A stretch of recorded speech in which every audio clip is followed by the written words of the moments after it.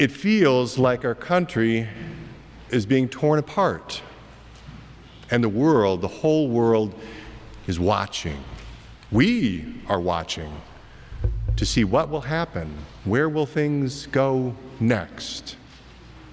What took place a week ago, yesterday, in Charlottesville, just a few hours to the west here, really should not be ignored, nor should it be brushed aside. Those images are now burned into our minds. We cannot unsee them. The question is, now what will we do with them? We must pay attention and respond. Most of us, if not all of us, have visited Charlottesville, picturesque little town, many times before. We spent time there. We may have family members who attended the University of Virginia, UVA, or maybe we ourselves are graduates of that. We shake our heads in disbelief. How did things get to this point where there is so much anger, there is so much unrest, so much tension evident everywhere in our culture right now, it seems. Not just in Charlottesville, but practically everywhere we look. We seem to be treading the same ground, fighting the same battles that our forebears did in previous generations. And I wonder, have we learned anything from history, from those who have gone before us? Prejudice, bigotry, racism, white supremacy, these things are not dead and buried in the distant past. Nope.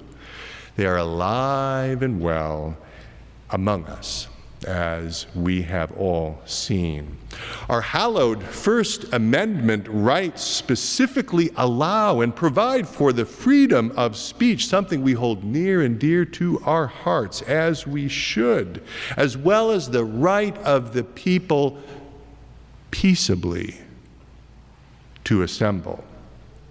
All of this seems to be sorely tested at this particular point in time with torchlight processions bearing the Nazi swastika, the white hoods and robes of the Ku Klux Klan.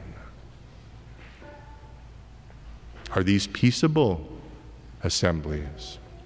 The underlying premise of such organizations is inherently evil. It calls for the subjugation, the domination, even the annihilation of people groups who are deemed to be inferior.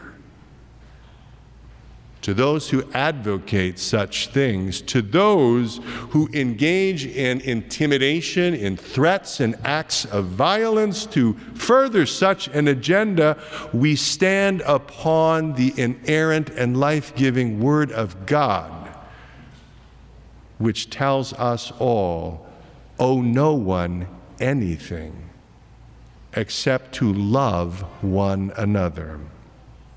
For the one who loves has fulfilled the law. For the commandments, you shall not commit adultery, you shall not murder, you shall not steal, you shall not covet, and any other commandment are summed up in this word: you shall love your neighbor as yourself. Love does no wrong to a neighbor. Therefore, love is the fulfilling of the law. When we fall short of loving our neighbor, we have missed the mark. And that is what our faith is all about, isn't it?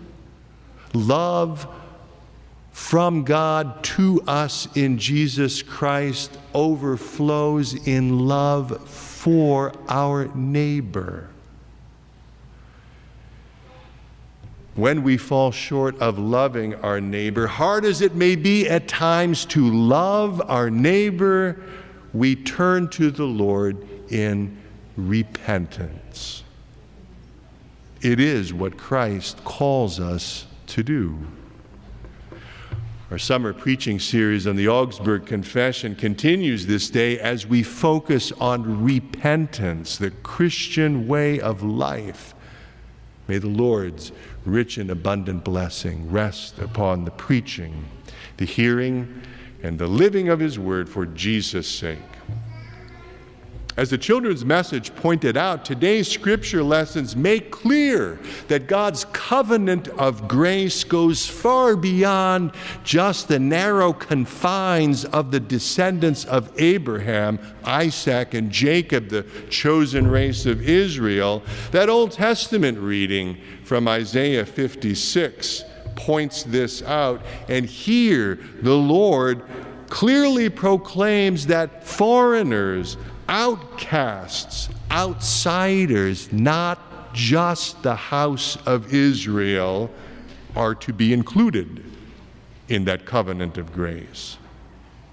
The Lord Jesus Himself quotes this passage from Isaiah. Remember when He cleansed the temple?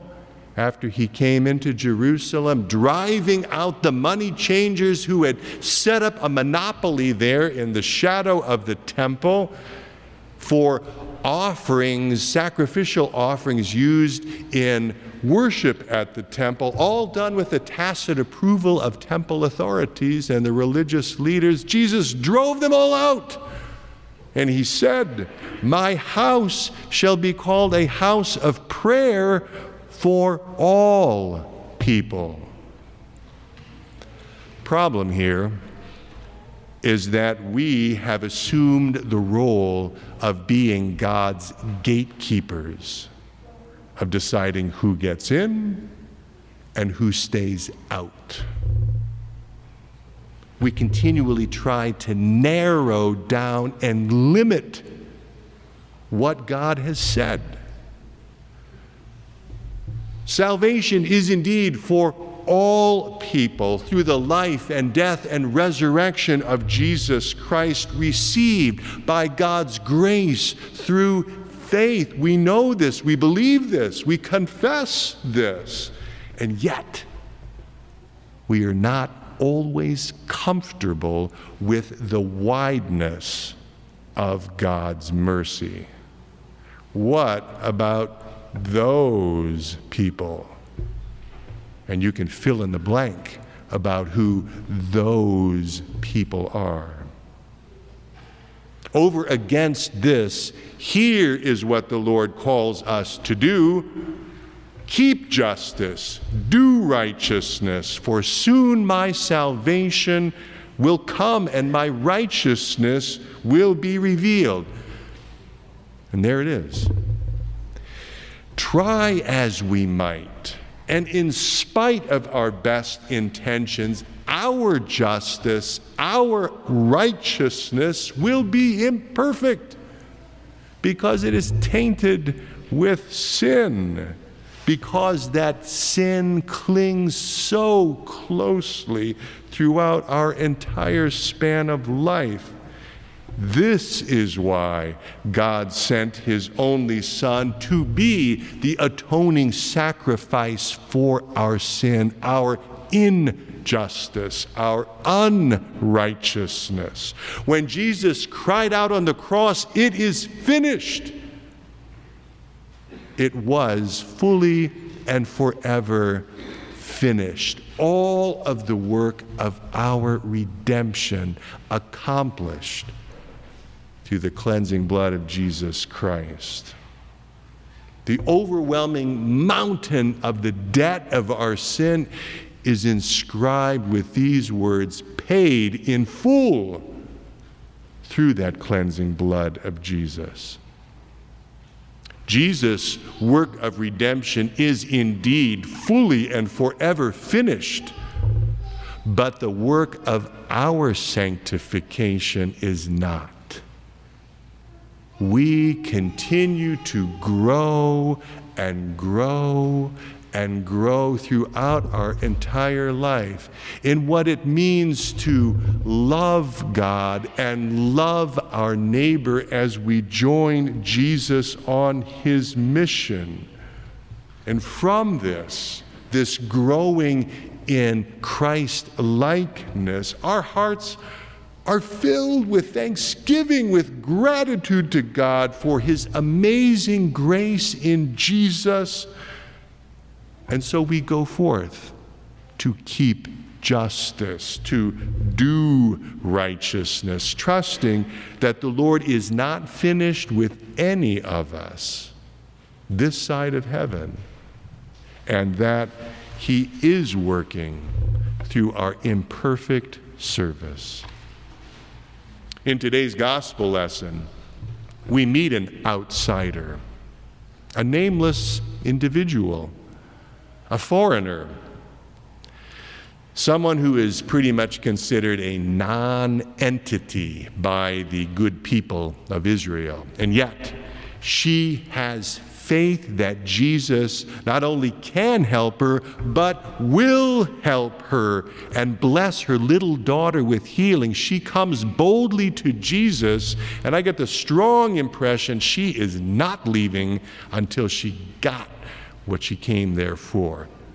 This Canaanite woman was likely a descendant of the original people who lived in the land long before the Hebrews ever crossed over the Jordan River into that promised land. Or she may have been from those foreign people who were brought in to populate the land after God's people were sent into exile to Babylon. Regardless, she has a need, and she sought out Jesus. It's not a need she has for herself. It's for her child. And we all know that a desperate parent will do just about anything for the sake of their children. And that's what she's doing. A strange scene follows in which Jesus seems to push her away. I was sent only to the lost sheep of the house of Israel. It's not right to take the children's bread and throw it to the dogs. Wow. Is Jesus calling this woman a dog? Seems pretty harsh. But we've heard a lot worse, haven't we? In recent name-calling going around. You see, in first century Israel, this is how God's chosen people looked on those who were foreigners. They were commonly referred to as dogs, and not your furry, friendly pet at home, but nasty, feral dogs of the street who were the ones who ate the garbage. Mangy, would sooner bite you than look at you. So what's Jesus up to here?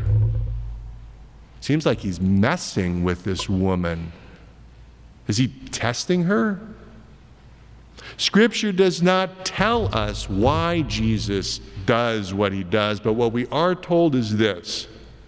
That woman, kneeling before Jesus, said this, "Yes, Lord, yet even the dogs eat the crumbs that fall from their master's table." And that, my friends, is faith. Coming before the Lord with all of our need, knowing that we do not have a leg to stand on. We have absolutely no claim on the Lord whatsoever except by his grace. Again and again in the Gospels, it is the outsiders, the foreigners, as well as the demons, who recognize who Jesus is, as this woman did. And her cry of faith ought to be our cry of faith as well. Have mercy on me, O Lord, Son of David. And that's how we come before the Lord as well, with repentance, We who are but dust and ashes. Scripture says our life is like a vapor, a mist. It's here for a moment and then it's gone.